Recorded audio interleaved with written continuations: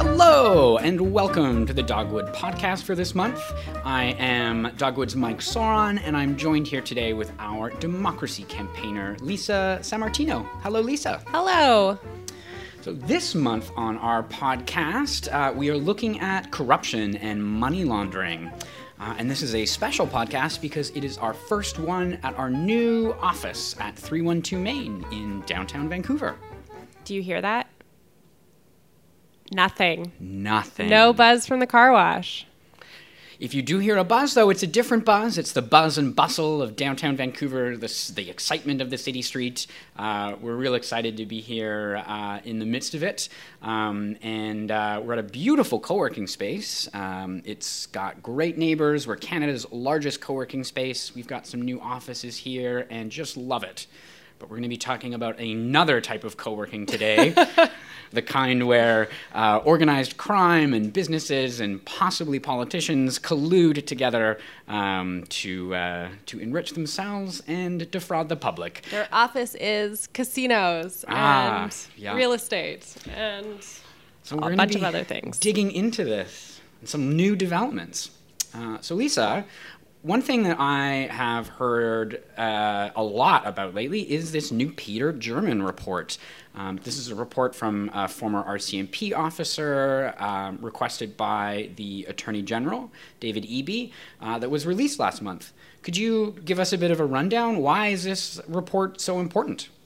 So basically, in July 2016, the BC Liberals were government, and a report was handed to them that outlined the problems of money laundering at a specific casino, River Rock Casino in Richmond, and the report just sat there on the shelf of the then Finance Minister Mike de Jong's office, and nothing happened with it. Enter a year later, David Eby is now Attorney General. There's been a change of government, and he finds this report, and nothing has been done with it since the time it was handed over to the previous government. He couldn't believe the things that were reported in that report. One example they said is the River Rock Casino had taken $13.5 million in $20 bills. Stunning. For context, that's 20 stories high if those bills were stacked on top of each other. And so he asked Peter German to look into the situation. He literally wrote the book on money laundering. Literally, yeah. And so David Eby received that report in March. They cleaned it up to sort of protect people who are currently facing or like in court cases and some like vulnerable people in the report. And it was released to the public June 27th. Well, and speaking of those people who are vulnerable, like there are real risks around this, real human consequences to organized crime and money laundering that the government had to be attentive to. That's right. I mean, back in March, the Globe and Mail ran an investigative piece from Kathy Tomlinson and Xiao Xu that looked at money laundering in real estate. And basically, it outlined fentanyl dealers' profits, who, of course, they have a bunch of cash now because they've dealt drugs, and they need to sort of get rid of it, and how they've been moving it through the housing market, through these like lending operations, and the lending operations then wire money back to mainland China, and more fentanyl comes back into the system. Peter German's report outlined a similar thing happening with casinos. And I should mention, this is only the first report. He has follow-up reports expected in the coming months on real estate and also luxury cars. So it's just a huge problem, and there's real consequences when you consider that the fentanyl crisis is involved and that housing is involved, because these are real people's lives, and people are dying. Mm-hmm. Yeah, it is such a different story than I thought was going on a couple years ago. Mm-hmm. You heard about, foreign home buyers or real estate transactions. The truth of this is that it really is about organized crime and drugs on our street and real criminal money laundering at the epicenter of this network of criminals. It is a stunning truth about our province that was really sort of hidden under the rug for a long time, and we still don't quite know why.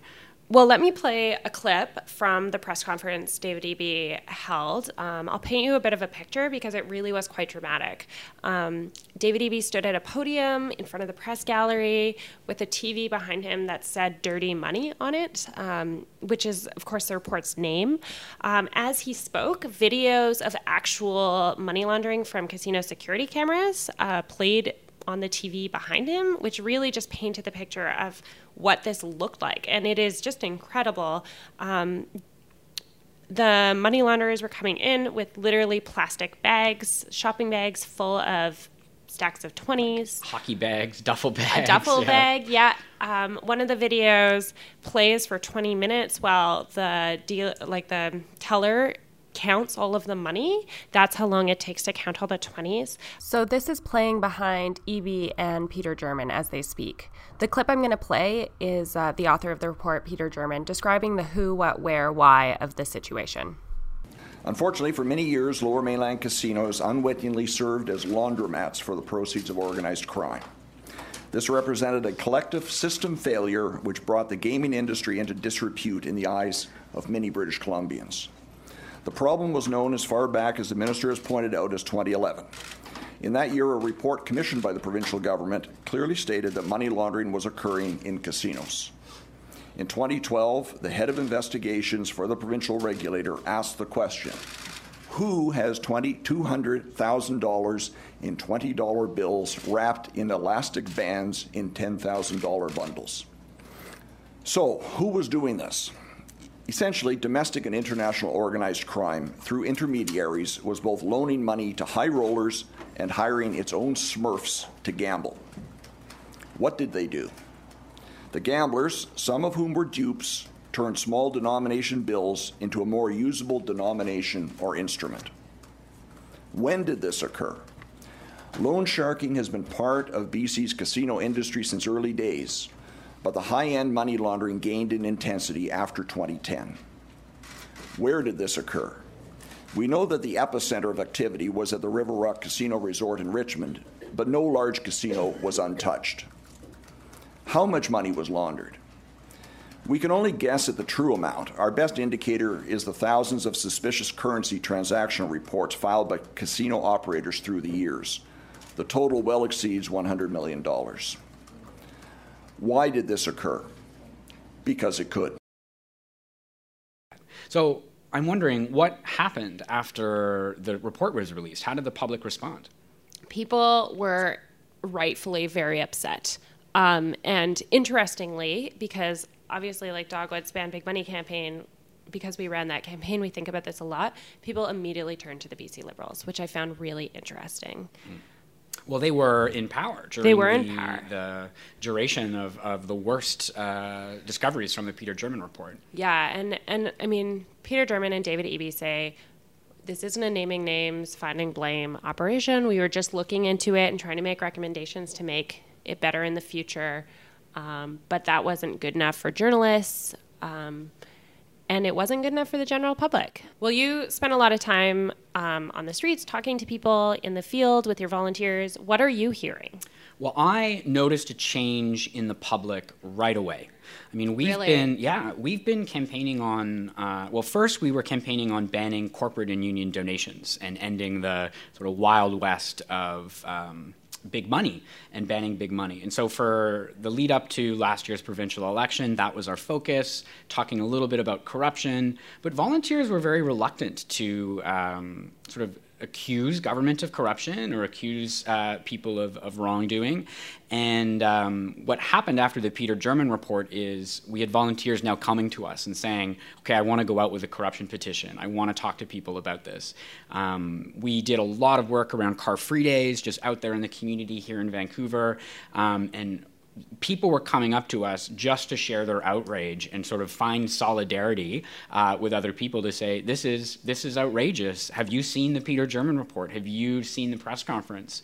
It certainly, I think, changed people's readiness to act on this and ask for a response from government to hold people accountable. It was just suddenly after that report came out much clearer what had happened and how that triangle of money laundering, drugs, real estate, and government enforcement all kind of work together to extend this problem and worsen the money laundering problem here in BC. Yeah, and also just paint real consequences. Yeah.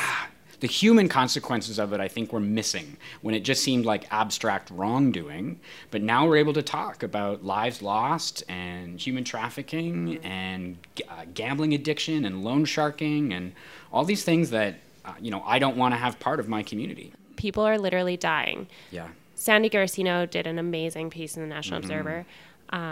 She's, of course, a former criminal lawyer turned journalist, and she tells real stories of real people who have been murdered because of gang violence related to money laundering and also trafficked. The human trafficking stories she shared, including her own experience getting to meet young teens who were trafficked, really brought this home for me, the human toll of this. This isn't just some sort of abstract political debate about finance and money moving around the world. This is about real people's lives and people who today are afraid and threatened and have their families threatened over a lot of this organized crime.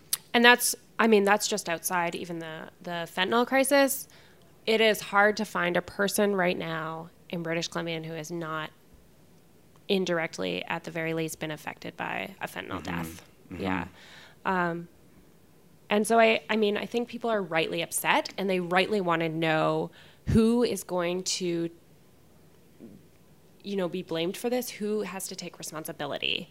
Well, what is the story around the BC Liberals' action around casinos and money laundering? We talked about the report being shelved even earlier than that, in 2002, which is like right after they took power from the NDP. Back in 2001, they created this integrated illegal gaming enforcement team. It's like a collaboration between City Police and RCMP, and it looks very similar to like IHIT, the homicide investigation team. That team's mandate was to look into illegal bingo and gaming houses in 2009. So it operated for a number of years. In 2009, it wanted to expand its mandate to look at casinos because it was very concerned about money laundering. It asked for that and released a report on that in January 2009. In April 2009, they closed up the team, and that decision was Rich Coleman, who was the minister at the time. Rich Coleman is an ex-cop.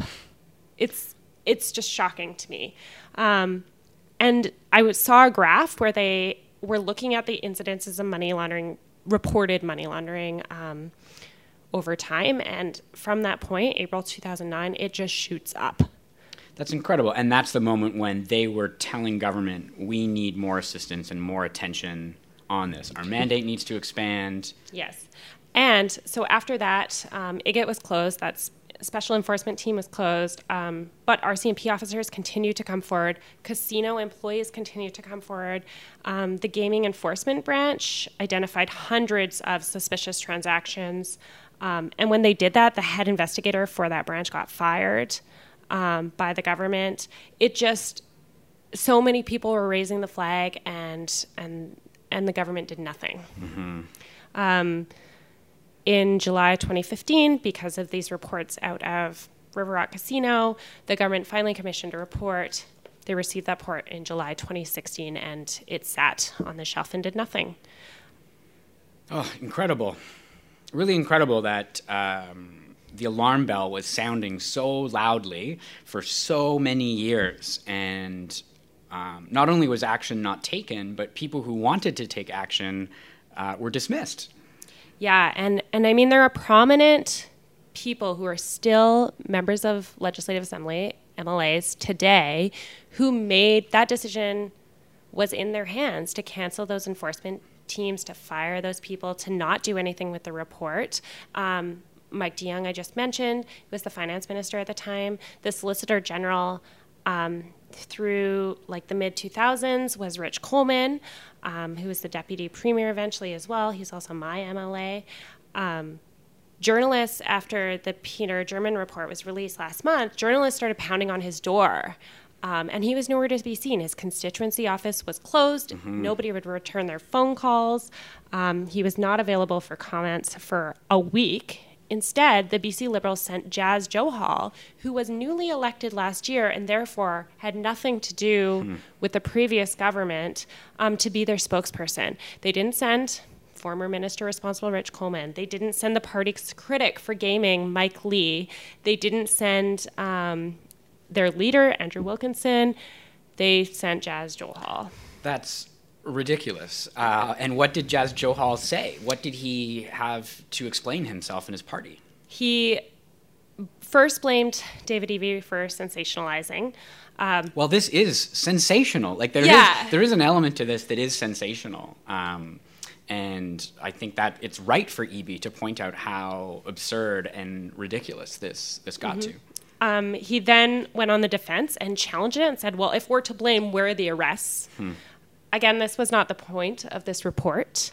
He didn't have any investigative power to lead to arrests, right? Exactly. Like that wasn't what the German report was even set up to do. That's right. And then he finished off with the quote, the report confirms that money laundering in our casinos is a problem and that the previous Liberal government took measures to address it, and they worked. They worked. And I just like, Really? I can't even. I feel kind of bad for the guy because they just sent him out there. But like, what do you do with that statement? Yeah. It is incredible because there are people who can speak to their time there, folks like Rich Coleman. Did he ever emerge from his whatever hole he was hiding in to make a comment about this? Yeah, it took a week. Finally, he came on Linda Steele's show on CKNW. She did an excellent job of holding his feet to the fire. And I have a clip of what he said. All right, listen, the general impression I'm getting from CKNW listeners is that you knew that money laundering was taking place at BC casinos, and you didn't do enough to stop it because the BC Liberals were addicted to the gaming revenue. What do you say about that? I think it's a load of garbage, to be honest with you. What are we to make of the fact that the BC Liberals took some huge donations from the casinos that were at the center of this scandal? $350,000. That's just not true. That's not true. The BC Liberals didn't take $350,000 from casinos between 2015 and 2017? Donations? I don't know exactly when what, but I do know it was in our Constitution for years that we wouldn't take any donations from gaming companies. And so that was all during my tenure. That was the way it was. So we never did. You're just shaking your head. I'm just shaking my head. We know they did. Yes. Linda Steele knows it. Elections BC keeps track of this in a publicly available database. It is incredible, the brazen sort of claim of, don't believe what you see with your eyes or hear with your ears. It's gaslighting by the BC Liberals to avoid accountability for their conduct while in government.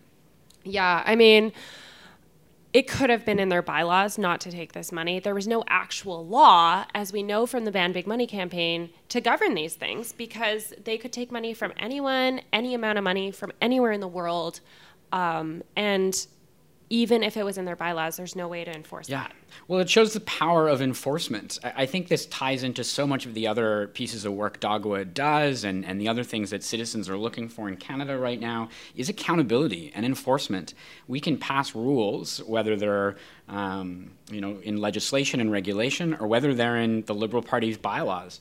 But if people aren't holding people accountable for it and enforcing it, in some cases it's worse than nothing because it creates this false situation of complacency and a belief that things are being taken care of when, in fact, money is pouring into these parties from businesses that they were supposed to be regulating and monitoring. Yeah, so let's run through the donations because there are some. More than some. Yeah, Rich Coleman is incorrect. It's one way of putting incorrect. It, yeah. Gateway Casinos gave the BC Liberals almost $219,000. Wow. Typically, donors give it to the party and not specific candidates, but Rich Coleman himself received almost $400 from that casino company, which doesn't seem like a lot, but especially when you're thinking about $200,000. But that went directly into his campaign account, so it's weird he didn't notice that. Mm-hmm. And it's worth noting, Gateway Casinos gave each of the leadership candidates last fall $5,000. And just to be, who is Gateway Casinos again? They're one of there's 3 big gaming operations in BC, and they're one of those. Okay. Yeah. Great Canadian Gaming owns River Rock, which was the original casino that sort of set off this investigation. River Rock themselves gave the BC Liberals $3,800. Their parent company, Great Canadian Gaming, gave $127,000 to the BC Liberals. How can Rich Coleman go on a radio show and say that none of this happened when this is all publicly available? And those are the explicit ones. There's also donations where you have to scratch the surface a bit to figure out where they're actually coming from and what they were related to. Back in 2008. Sean Holman, who's an investigative journalist, he reported that between 2002 and 2007, the BC Liberals took more than $250,000 from private bingo halls and community gaming centers. So just for context, those are the exact same years that IGIT was investigating illegal private bingo centers and gaming halls. I mean, related specifically to the money laundering situation, there's another interesting timeline with the donations. Great Canadian Gaming, which was, of course, owned River Rock, we just talked about, they started giving to the BC Liberals in April 2015. Months later, their casino, River Rock, was reported for money laundering, and that investigation started. The timing there is a little questionable, right? You're like, why did you start giving now? Right when the investigation was launched. And there is a question, is that why the report stayed shelved on Mike DeYoung's desk and nothing happened with it? We don't know. Well, so it still seems like there's a lot of questions here, and Rich Coleman's attempt to mislead the public suggests it's shameful, and I think it suggests that he knows something was wrong as well. Otherwise, why try and hide these donations from the public? So what could we do to find out more about these remaining questions we have about these donations? I mean, this comes back to the who's to blame and why did they do it? The only way we can get to this is a public inquiry. We're not the only ones calling for it. We've been calling for it since back last year when we got laws to ban big money. We've been watching the connection or the timeline, the suspicious timelines between donations and government decisions. So we said, this needs to be investigated. Now we have an actual case study that a lot of people know about, and we're saying it needs to be investigated. Well, and it's such a good point about this being a case study, because so far we've only looked at certain parts of this, right? So that's a good point. There were all sorts of industries pouring money into our political system, and Peter German only looked at casinos, only looked at real estate, only looked at drugs. Yeah. What else is So we coming? haven't seen the real estate report, and he's also said he's going to look into luxury supercars. For context on the donations there, because we were just talking about donations with casinos, real estate is a big one. Yeah. 8 out of 10 of the top BC Liberal donors are from real estate. We're seeing single checks of $200,000. Incredible. And this is over in part thanks to the work of a lot of our volunteers and staff in campaigning to end corporate and union donations. But the consequences of these donations we are still living with. Well, the housing market, people can't live in the cities that they grew up in anymore.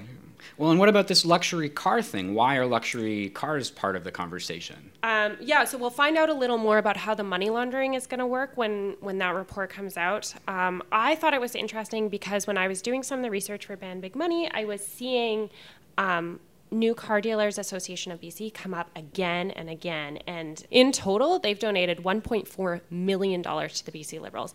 That is rivaling, real estate almost. Wow. And I couldn't figure out why. Maybe they're just generous.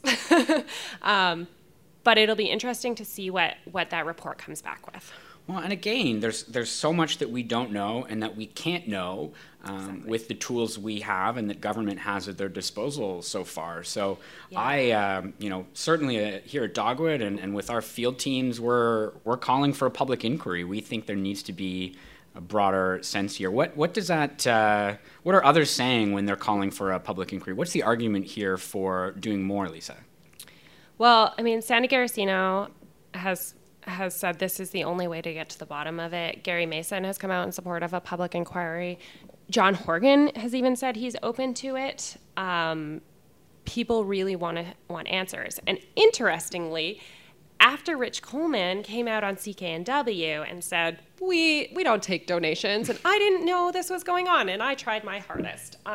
The head of the gaming enforcement team, former head, because it doesn't exist anymore, Fred Pinnock, he came out and he said that isn't true. The BC Liberals knew about it, and they silenced anyone who raised their voices because they had a good thing going. And he agrees with the need for an inquiry. Here is him talking about in reaction to some of Rich Coleman's comments. Any interruption in the flow of dirty money into casinos would not be in the best interests of the BC Liberals. So corruption can come in many forms. It's not always the greasy little man handing out envelopes full of cash. It can also come in the form of a government looking the other way when dirty money is filling its coffers. Blame should be applied to those responsible. People should be held to account. And it's my firm view that it would be a gross injustice if a public inquiry were not ordered by the BC NDP government right now. The public not only has a right to know, they need to know what happened. It's not pretty. Yes, we have a right to know. We need to know what happened here. And I think when he says dirty money is filling government coffers, could you unpack that a little bit? Like, what specifically is he talking about there? Yeah, so there's like two sort of references I think that you could pull from that. One is like the government receives gaming income from the BC Lottery Corporation. So when people are gambling, they receive these royalties, which of course goes into the government's coffers, and then they can use it in their budget. So it helps them balance their budget. So the argument is they're using this to help pay their bills. They have an incentive not to hold them accountable. People like balanced budgets going into an election. It makes them look like good fiscal managers. On top of that, there's gaming grants that go to charities and community organizations. So it's good government, and sort of that's how they see it. The flip side, which we've already talked about at length, is filling their own campaign coffers. They had $1 gazillion going into the last election. And so, I mean, we can consider that as well. What do we do? What do we do? What can we do about this, Lisa? This is appalling. This is terrible. What's next for us? What can we do to help? So, I mean, what's next is a public inquiry. We hope. We're all calling for it. The government can just call an inquiry. Ford did it in Ontario. But it looks like David Eby is a little more careful. He wants a solid foundation to be able to make that call. And he's like sort of carefully dotting his I's. Wait, are you suggesting that our Attorney General is planning this out better than the Premier of Ontario? Well, only time Quite will the tell. claim, Lisa. So, I mean, other jurisdictions that have done public inquiries, like in Quebec, the Charbonneau Commission started with an independent police task force to investigate the situation. The Attorney General needs to call for it. They need federal funds to do that. But once it's called, the government will be completely hands-off, and it'll investigate to see if there's anything here. That's what we're asking for at this point. We want a formal investigation that looks at the causes and looks at the people who made decisions and why they made those decisions. There is a larger sort of issue at play here, and that's like the state of our democracy. I mean, we can address the cracks that allow money laundering, and we can try to fix some of those. We can assign blame, but really, like, our democracy is shaking here. And if we allow corporations, some of which who aren't even from BC, have such a hold over our government, we've seen that literally leads to people dying and losing their homes. And I don't think we can consider ourselves a strong democracy because of that. We need to get to the bottom of this situation, root out the problem, fix it so it never happens again. And this is about more than just money laundering. It's about creating a system in which the government is truly accountable to the people. And it's important to remember politicians work for us. Yeah. BC is an awesome place to live. Like, we all live here. People move here you moved from Alberta. I did, yeah. And like, we need to do something about it. You know, we love our home, and I don't want to see it fall like this. I am very proud of British Columbia. I'm proud to be a British Columbian. And when I see stories in the New York Times about, the laundry machine of BC casinos for fentanyl dealers, it's embarrassing. It's disgraceful. As a citizen, I feel obligated to take action to slow this drug money train, just because of the human impact of it. I don't want my community to be part of this cycle of violence. And government can do something about it, but they won't unless we have their back and push them to do it and support the people who are taking action, like Attorney General Dave Eby and the other folks who've been on this. So our listeners can send an email to David Eby. I will put the links to that petition in the show notes for this podcast.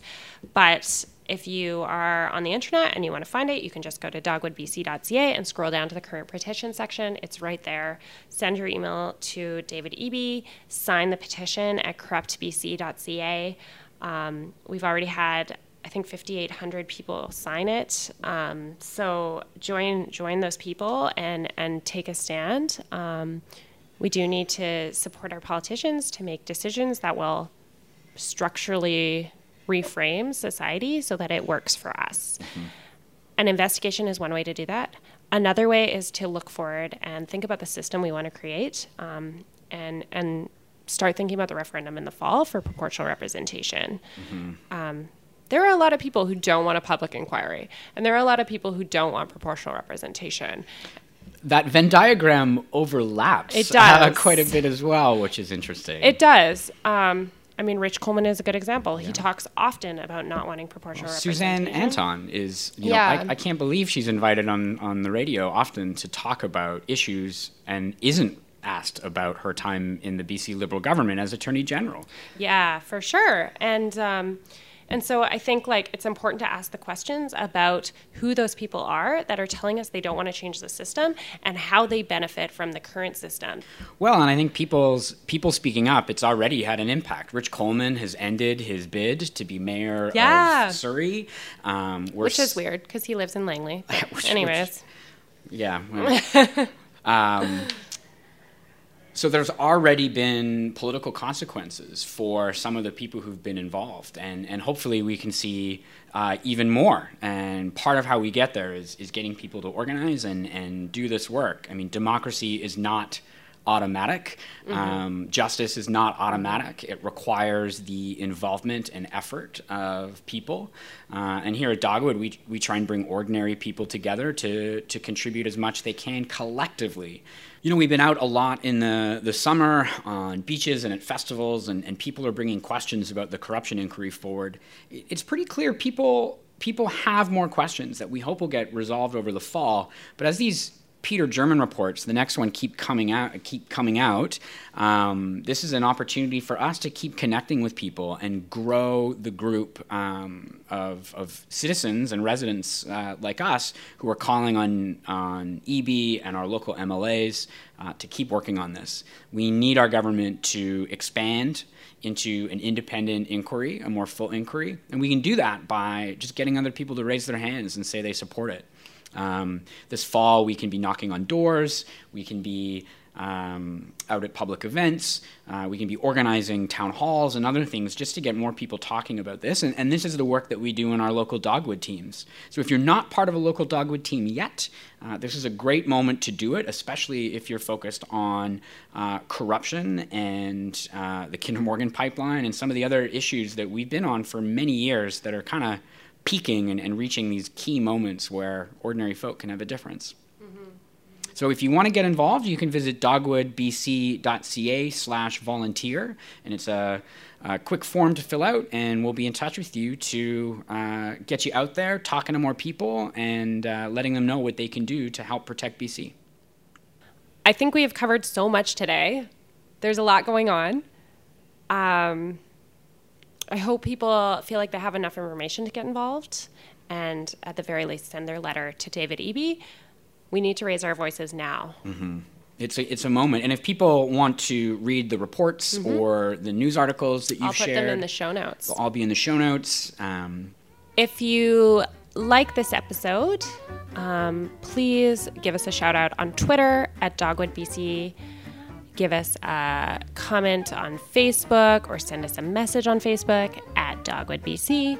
Send us an email, dogwood@dogwoodbc.ca. And give us a rating on wherever you're listening to this podcast. We're on iTunes, we're on Google Play, we're on a lot of other things that I don't know. And more importantly, tell your friends about it. The more we can share this message, the better it'll be. There are a lot of people doing really good work, and I think it's important to highlight that right now because this is pretty dark. Money laundering, drug dealers. These aren't fun topics. No, but there are so many people working so hard, trying to make the world a better place and trying to do things about it. Not just journalists, not politicians, although journalists are doing a great job. There's politicians speaking up. There's like regular people out there, your volunteers. Yeah, shout out to all the volunteers who've been collecting signatures on this, who've been calling the Attorney General and their local MLAs, visiting their offices to share their concern for the lives that have been affected by money laundering and fentanyl and gambling addiction. And on top of that, a huge shout out to the social workers and the nurse practitioners. I used to be a social worker, so that makes me happy.